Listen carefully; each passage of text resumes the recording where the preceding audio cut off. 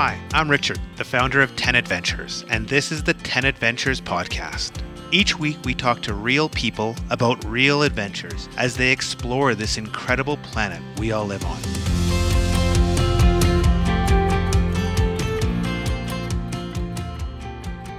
Welcome to the 10 Adventures podcast. We're so happy to have you back. And today we have a really interesting topic. We're talking about the U.S. National Parks with Becky Lomax. Becky is a writer and photographer, and she's actually the author of multiple moon travel guides. And her recent book, the Moon USA National Parks Guide, won the best guidebook in the Lowell Thomas Travel Journalism Award. So I think we're going to be learning quite a bit about the parks from this woman. So welcome, Becky. It's so nice to have you here. Thank you. It's fun to join you. You know, one of the things that really struck me when I was, looking at your website and looking at all of the different books that you've written was just how extensive these books have to be, like to cover these huge topics. And it got me wondering, how much time does it take to research this, and how much research? I get the feeling you could be spending years and years researching this. You're kind of right about that. In some ways, I've spent my lifetime researching it because I've gone to national parks forever. My family, that's what we did when I grew up in Washington State. We went to the national parks around there. So Mount Rainier and Olympic National Park and North Cascades. And then it's kind of been my life ever since, is just traveling to national parks, not just in the U.S., but Canada too. Yeah, I noticed that on your website. You had a guide to Glacier, Banff, and Jasper too. Right. But, not everything in all of my guides is strictly my material. Moon Travel Guides likes to use writers with a local connection to places because they tend to know things better than what I would call a parachute writer that drops in for a week and explores and disappears. And so a lot of, especially with the USA National Parks, Moon brought in a lot of other writers to help out on that, and we used the basis of their material to kind of structure the book and fill out all those places. So even when you hit a national park, say that I haven't been to, let me pick one, like Congaree National Park in South Carolina, we had a local writer that we took the text from one of their books, and that gave us more of a flavor of it than if I would have stopped in for a couple days and just gone, oh, well, this is the way it always is. Because seasonal stuff affects the parks, and you see a really different experience in different times. And that's what the local writers can offer. I guess that makes sense as well, because also what you experience would change season to season. And if you are just parachuting in, the phrase you used, it would be hard to know that without someone local. Yeah. And how, just how everything changes around the park seasonally, 'cause some parks, they're big in summer, and wintertime, they pretty much are snow covered and shut down. So it's again, that's something that locals really have the pulse on. So that's helpful. Exactly. So how did you get started on writing guidebooks? That's kind of funny. I had a photographer friend, this is almost 20 years ago now, who said, hey, Moon Travel Guides is looking for a guidebook author for Glacier National Park in Montana. And I live right outside of the park, and I was a guide in the park, hiking and backpacking guide for 10 years. So I kind of wrote a little note to the acquisitions editor and says, I might be interested in doing this, and here's my background.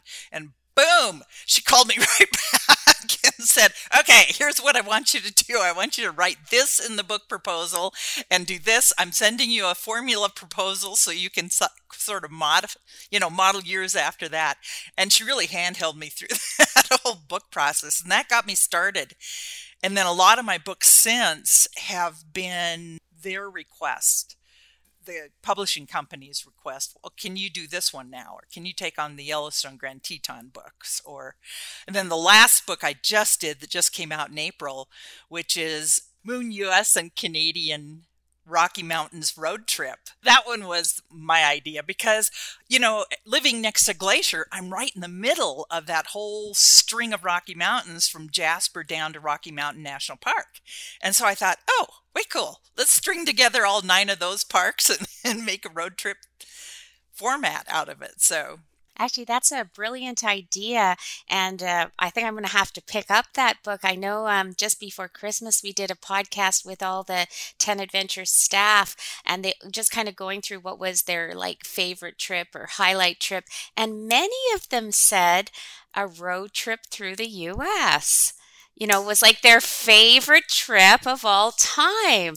So that's interesting that was your most recent book. That's great.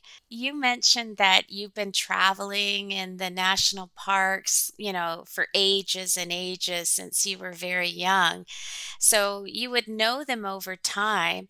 And when we were chatting before we got started with this podcast, you mentioned that there were a lot of big changes that were happening in the national parks and a lot of changes that people, really needed to know about if they had a history in the parks. Yeah, the whole program, it's kind of changed because it used to be, you could just go, the weather's really good. Let's go visit this park next week. And boom, you could go. You could get last minute reservations. You could find a campsite. You could, go wherever you wanted in the park. And that's no longer the case.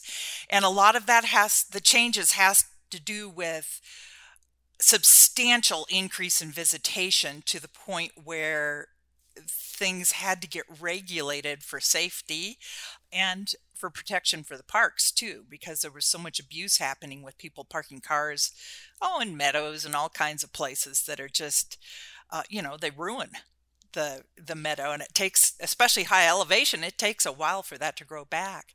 So there's 3 main changes people need to be aware of.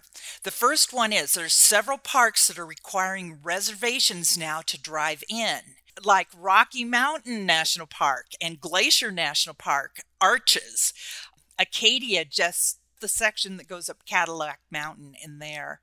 And Yosemite has a reservation system this summer. It's more for construction for them because they've got huge construction going on. So it's important that you research your park and find out, are they requiring reservations, and when do you need to get those reservations? And in most cases, they're 3 to 6 months in advance. And most of them have some last minute, 24-hour to 48-hour out, but that's not the bulk of the permits or the reservations. So that's going to make a really big difference to people if they're planning a trip to those national parks, because you can't just drive up for those ones. And it sounds like the reservations are going to be perhaps a little bit hard to get if you have to book it 3 to 6 months ahead of time. Yeah, they're a little bit competitive.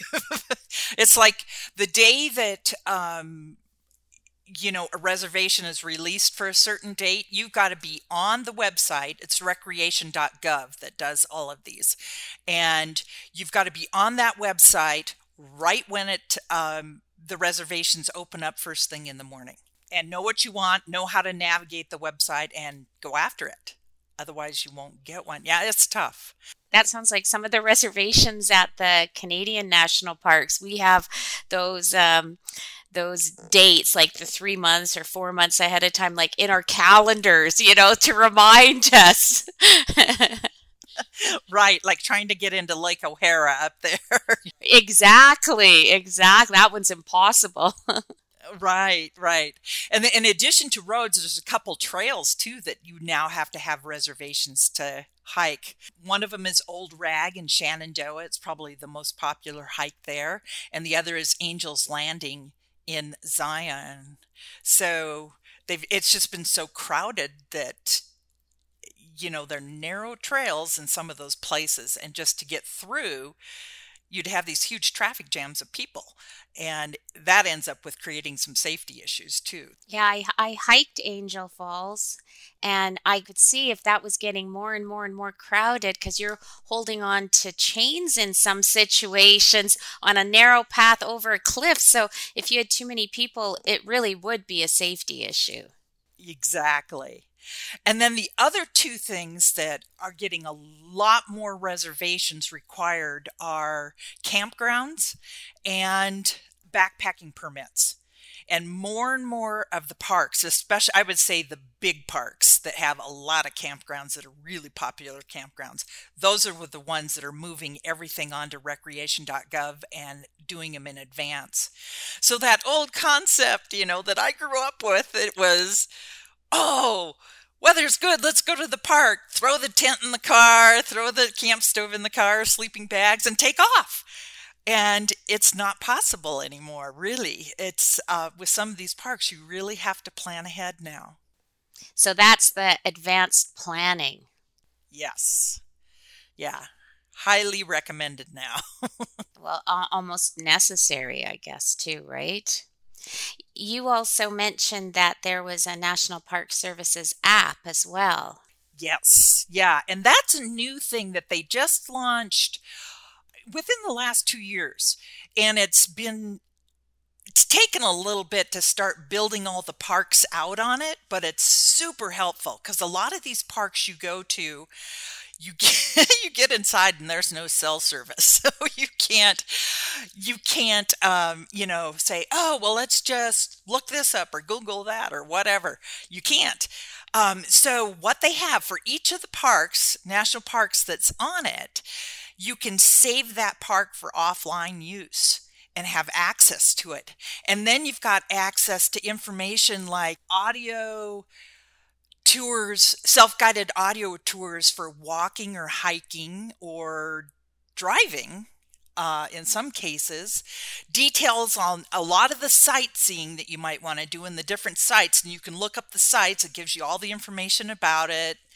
Hiking trail info, where you can get your park passport stamped. Everybody wants to do that, get the park stamped. And then some of them that have really unique things like Yellowstone.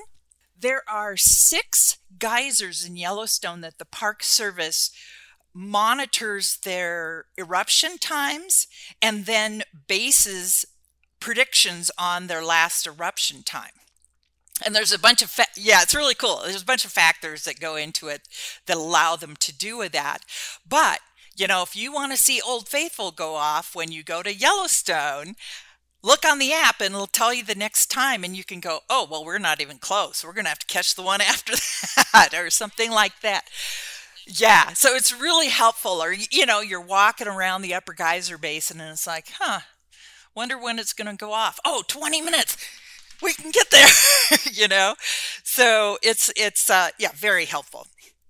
That sounds really good. I was wondering, does that app include like outlines of hikes? So like if I was in a park and I had a day and I'm like, oh, I don't know what hike to do, but I didn't have cell service, could I go on the app and find the hikes there? Yes. Now, some of the parks are still getting all of that info built out, but that's a standard thing on most of the parks is to have those hikes there that you could go look up. And the trick is, as long as you've got that park saved for offline use in the app, you'll be able to access it no matter what your cell service is. So super helpful app. Now, you were talking about changes in the national park. I was wondering, like, if you were seeing climate change affecting the parks or visitors to the park. Yes. And here's what's interesting. Most people are aware of climate change in the parks, like, oh, we want to go to Glacier National Park to see it before the glaciers melt, which they're melting pretty fast. Thinning, or we want to go to Glacier Bay in Alaska and watch those tidewater glaciers calve off into the bays there. And those are melting back and are soon going to be not even reaching the tidewater. So most people are familiar with that. But what's starting to happen is stuff with climate change impacting visitor travel. So extensive wildfires, and we saw that last year with Sequoia Kings. It was shut down for a chunk of the summer, portions of it were, because of that wildfire that was there was so huge and so big. And so that's one thing. Another thing is like, especially for the Alaska parks, the permafrost is melting. So Denali last summer, at one point, there's a 90-mile road that just threads back into the park, and that's where all the buses take you, all the tour buses, all the shuttle buses, and most people go in for a day, and you can hike and do all kinds of stuff. Anyway, stunning.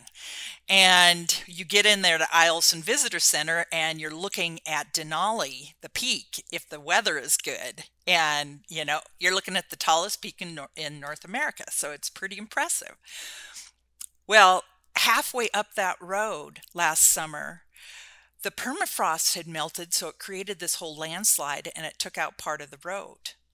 And so they right away got on, funding sources for fixing it, engineering problems that had to be solved. And one was they have to install a bridge probably to get through that section. And the prediction was it was going to be a 2-year closure in order to fix that. So then access all the way into that Eielson area that I was talking about with the fabulous view. Well, this spring, the permafrost is melting earlier, and it's created more landslide there. So it's just enlarging the problem. So visitors need to be aware of these things because these affect travel. The best sources to keep totally up to date on it is to go to the nps.gov website, look up the park that you're considering going to, and read all of their alerts. Alerts are usually the things right at the top front page that you can see. And they'll tell you major closures for wildfires or landslides or whatever. So it's of concern now for travelers because it's affecting how you travel, not just I have to go to some place and see something before it's gone. Well, also your trip might not be happening too. Like if there's a wildfire, you might not be going. Exactly. Yeah, that's definitely an issue. You were talking about some of these changes, so that with the large influx of visitors needing reservations for both the front country and the back country.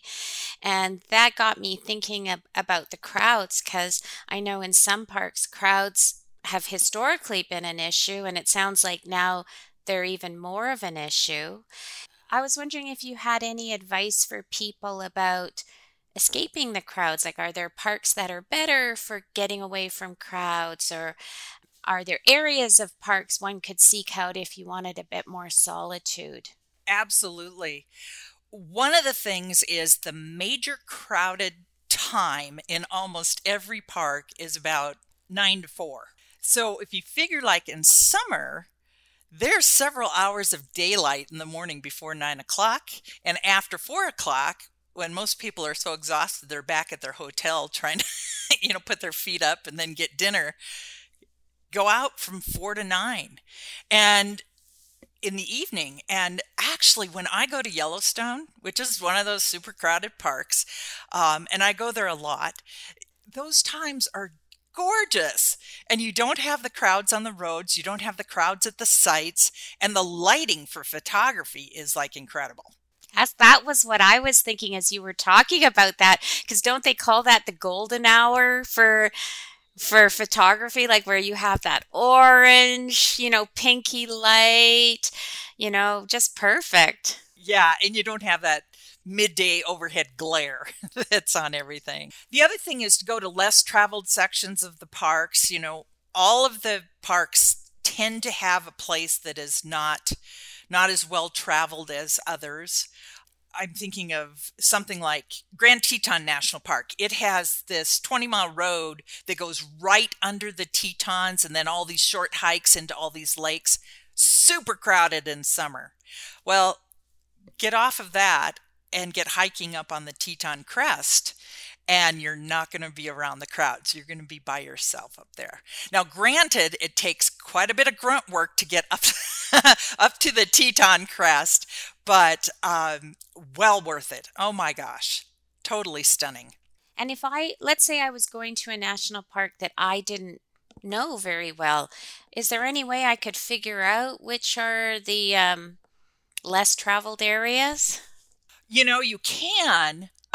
And if you look at national parks and look at where all their major, oh, you got to see this type of sites are, those are in the real heavy use area.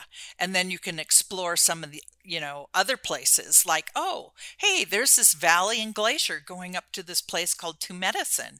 And that doesn't get nearly the visitation that, say, Go Into the Sun Road does. That is the famous place everybody wants to drive. Same with like Rocky Mountain has the same type of thing. Other entrances to areas that are less crowded. I guess if you were on Instagram and you were seeing a lot of photos of one site, chances are that one's going to be crowded, I bet. Yes. Yeah, that's a major clue. The other thing is going in the off season is, oh, it's amazing. Like, I can't recommend Yellowstone enough in the winter. It's just incredible to go in on a snow coach tour or go in and spend the night at Old Faithful. And in summer, you go out to watch Old Faithful Geyser, and you'll be there in this kind of arena around the geyser with a couple thousand other people to watch that geyser erupt. Well, in winter when you go, you might be there with 20 people. And it's a pretty amazing experience to see. Plus, because of the cold temperatures, every pore in that landscape is just dumping steam out. So the whole place looks like on fire without flames or the stinky smoke. So. That sounds amazing. It's funny that you mention Yellowstone in winter because I met a woman when I was in a backcountry ski hut who said that was her favorite trip. Like, we were in the middle of these amazing mountains and she was saying, oh, year after year, I always go to Yellowstone in the winter because she just enjoyed it so much. So that's interesting that you bring it up. Yeah, and I've gone several times for that very reason. It's just like, it's gorgeous, otherworldly, and absolutely wonderful without the crowds. And how about some of the smaller national parks? Are those a way to escape crowds? Yes, they're absolutely perfect. One of the things I would recommend is like going to, say, Voyageurs National Park up off of Minnesota. It's actually right on the Canadian border. Yeah, but it's a series of giant lakes. And so what a lot of people do is they rent houseboats and go out and camp in the houseboats at all these different campsites. And that's a place you can get a lot of solitude, which is pretty cool. You can also visiting roadless parks. For instance, Channel Islands National Park off the coast of the California. You can go camp there overnight. And once the day tour boat disappears, there's not many people there at all. So that's pretty cool. Isle Royale in Michigan Lake Michigan is the same thing. It's, day visitors go out and kind of clog right around the boat dock area and little hikes there.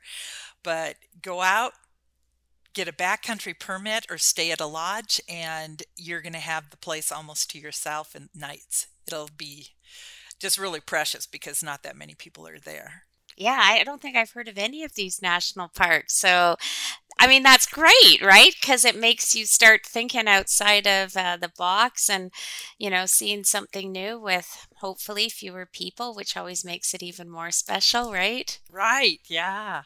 The huge biggie to get away from people is, I got to say, there's Alaska, because you've got Lake Clark, Kobuk Valley, and Gates of the Arctic National Park, among others, that are those three. You have to fly in to get to those parks. They're roadless. So when you fly in, there's not lodges and other things you're staying at. So you're camping in really remote areas wherever you get dumped off of the flight that takes you in. So it's kind of a really getaway spot. You're not kidding. That sounds like I need a guide kind of spot for me. And there are guides to get you in there. So, yeah. And the trick is if you're, you can do in some of those places river rafting, hiking. There's all kinds of activities to do.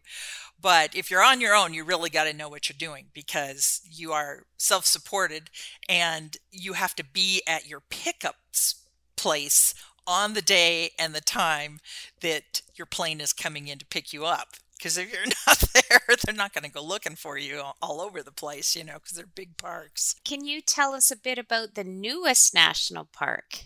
It's New River Gorge National Park in West Virginia, and it is the oldest river in the U.S. It's kind of a small park, but it's got fabulous outdoor activities. It's a rock climbing mecca, which totally surprised me when I first heard about the park because I thought, what's there? And then started reading and went, whoa, it's basically world-class rock climbing there. And then it's got scenic drives that you can do, a lot of hikes. One of them's into Sandstone Falls, which is right on the river. And then probably the big thing I would recommend everybody do when they go there is rafting. And you can either do whitewater sections of the river or you can do calmer sections that you can actually paddle canoes and kayaks down, things like that, or just float down. Yeah. That would be so nice in the middle of a hot summer. No fooling. Yeah, definitely. Now, with all these reservations now that people are needing and planning ahead of time, it kind of strikes me that it might, heading off for a camping holiday in the national parks might start being a little bit more expensive than we used to think of for, going to the parks. Do you have any tips for people on how to save money when visiting the parks? Yes, there's a couple things. One is most of these reservations that like to drive into parks, most of them are $2 to $5. So not a lot at all. So that's really cool. So don't be deterred by the fact that you have to get one more or, spend just a wee bit more money. It's not that much there. And backpacking reservations tend to run anywhere from, 20 to 40, depending on where they are. Sometimes they cover the actual permit fee. Sometimes it's just a reservation fee and you still have a per person fee on top of that. Just depends. Camping reservations are kind of where they've always been. They're, in the $20 to $40 range, depending on the amenities that are at a campground. Two big ones that I like to make sure people are aware of. One is camping is a great, inexpensive way to go. And it's fun. And some people say, well, I don't want to get up in the middle of the night and have to walk to the, toilet down the road. And it's like, I love doing that because that's the time you get to see the stars. And so many of these parks are dark sky parks. So when you get out there at night, there's the Milky Way right overhead or this incredibly bright full moon that you don't even need a flashlight to get to the toilet with. And so that's a pretty cool experience to have. The other thing is the national parks in the U.S., similar to Canada too, sell annual passes.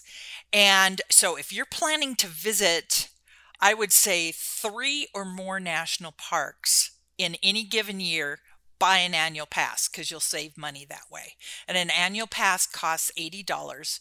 It gets you into every single national park and all the rest of the federally owned lands, such as Forest Service lands and national park units that might be historic parks or things like that. And well worth it, definitely.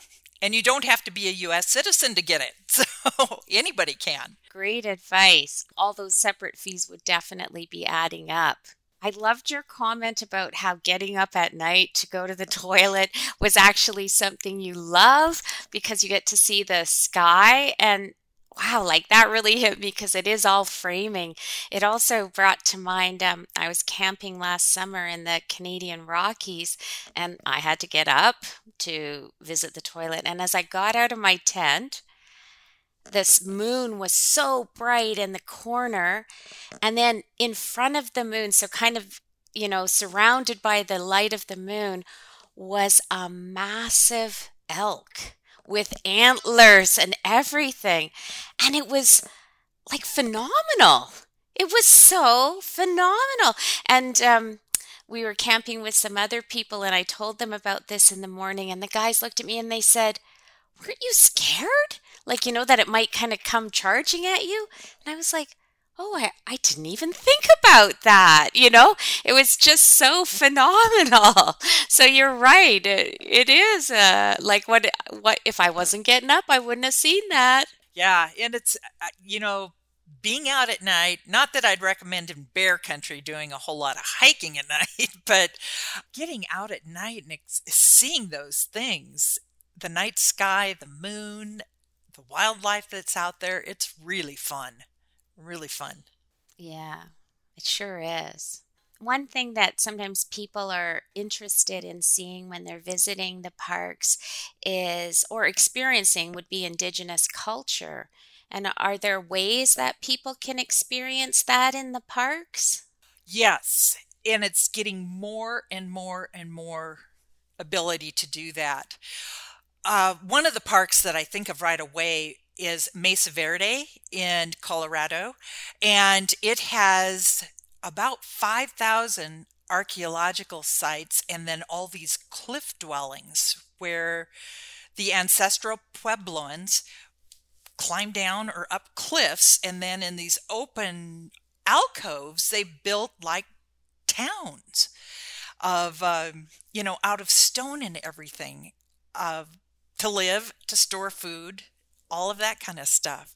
So it's been a national park for quite some time. It was one of our earliest ones, but now you can actually go do with your NPS app. You can you can do a scenic drive tour with stops. I think it's like 12 or 13 stops. And the tour is narrated by a Laguna Puebloan woman who's a ranger there.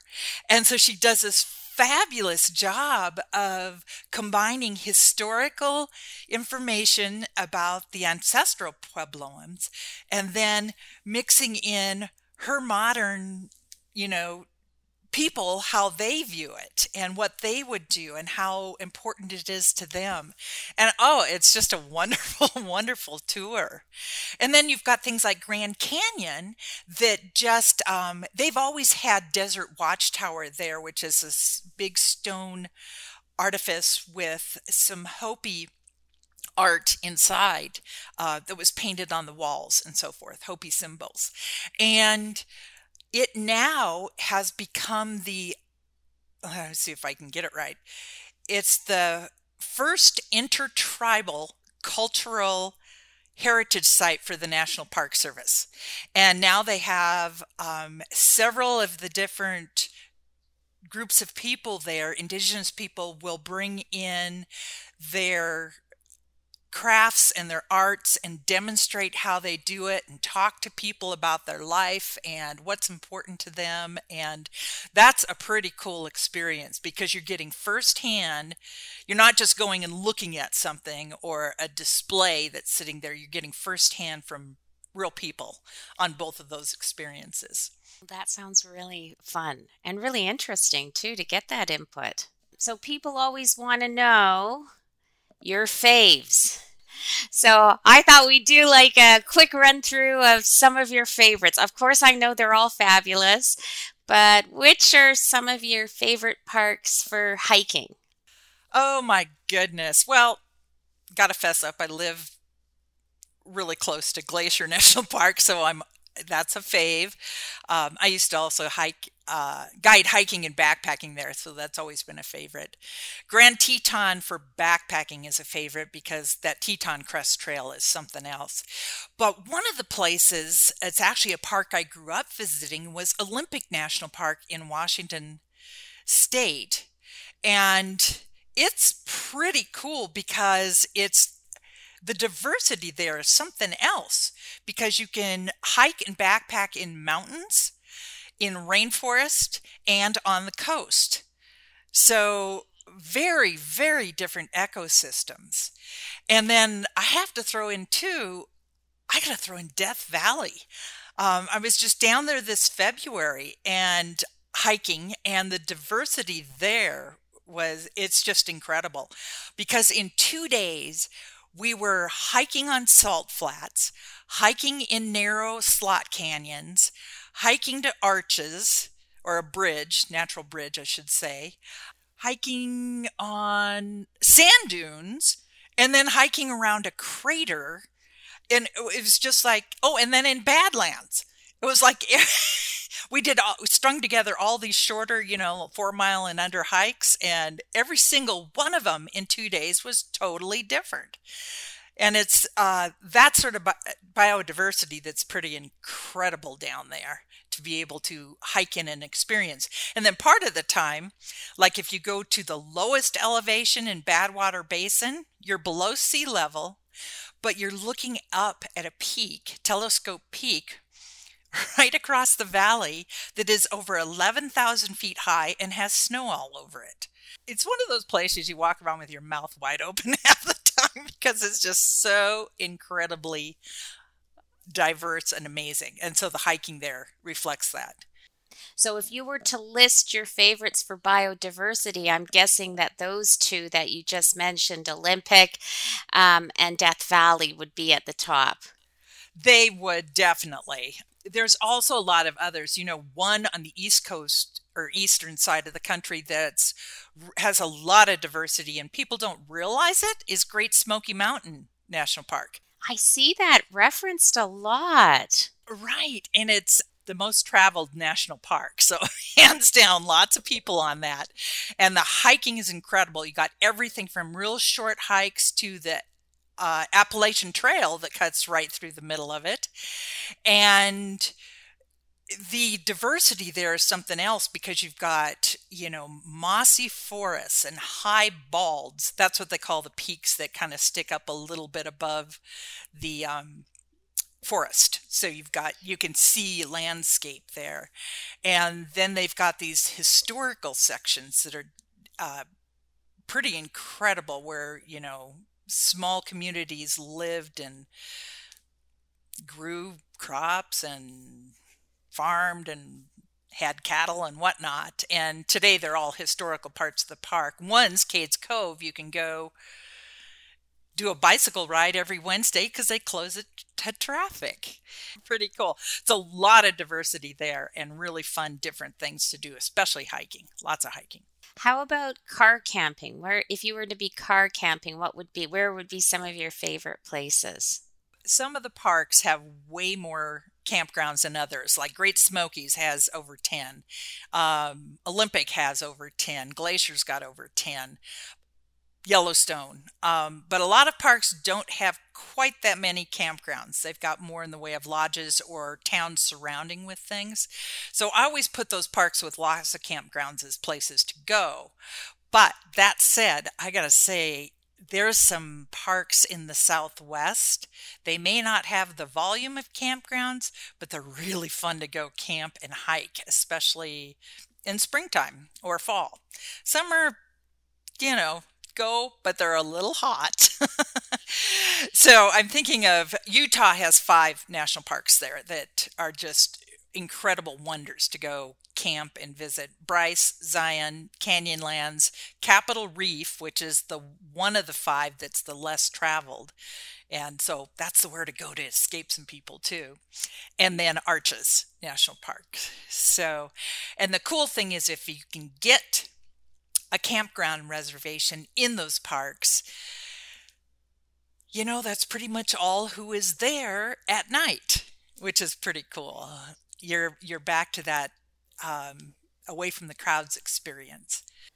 You were mentioning that group of parks, and I was wondering about linking all of those parks in a springtime road trip.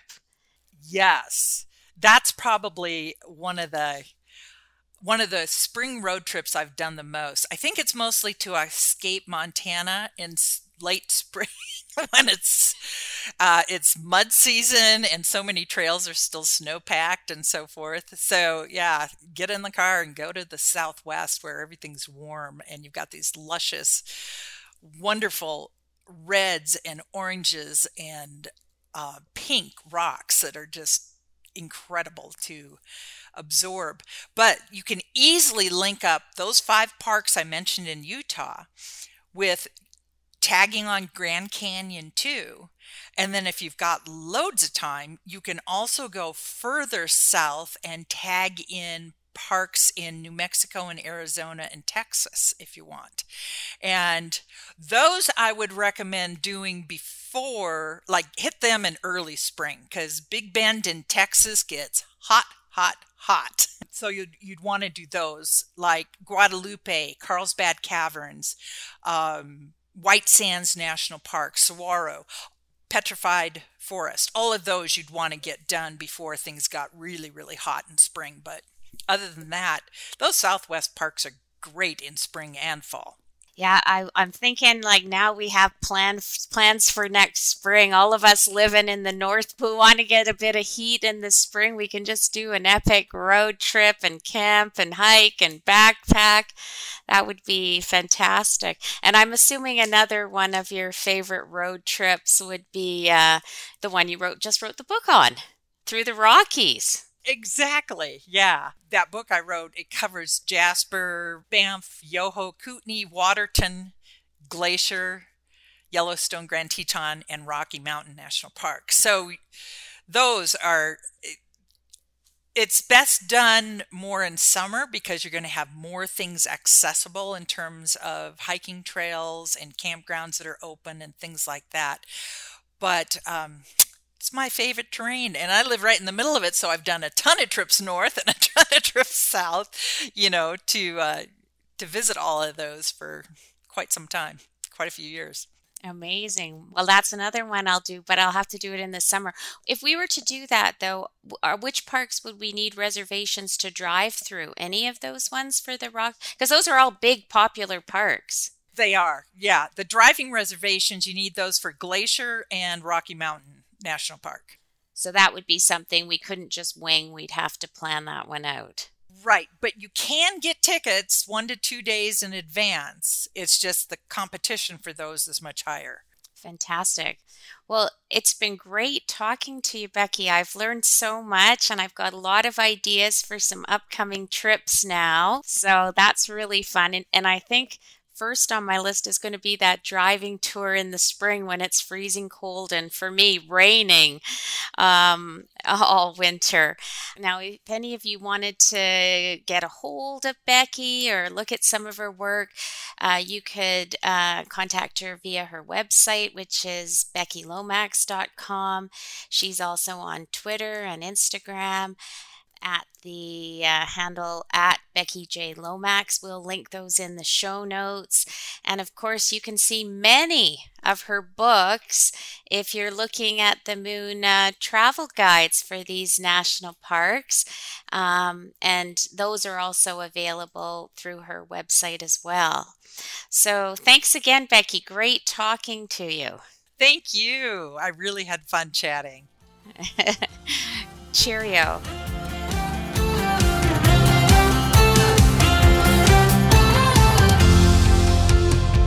We hope you enjoyed this episode of the 10 Adventures podcast.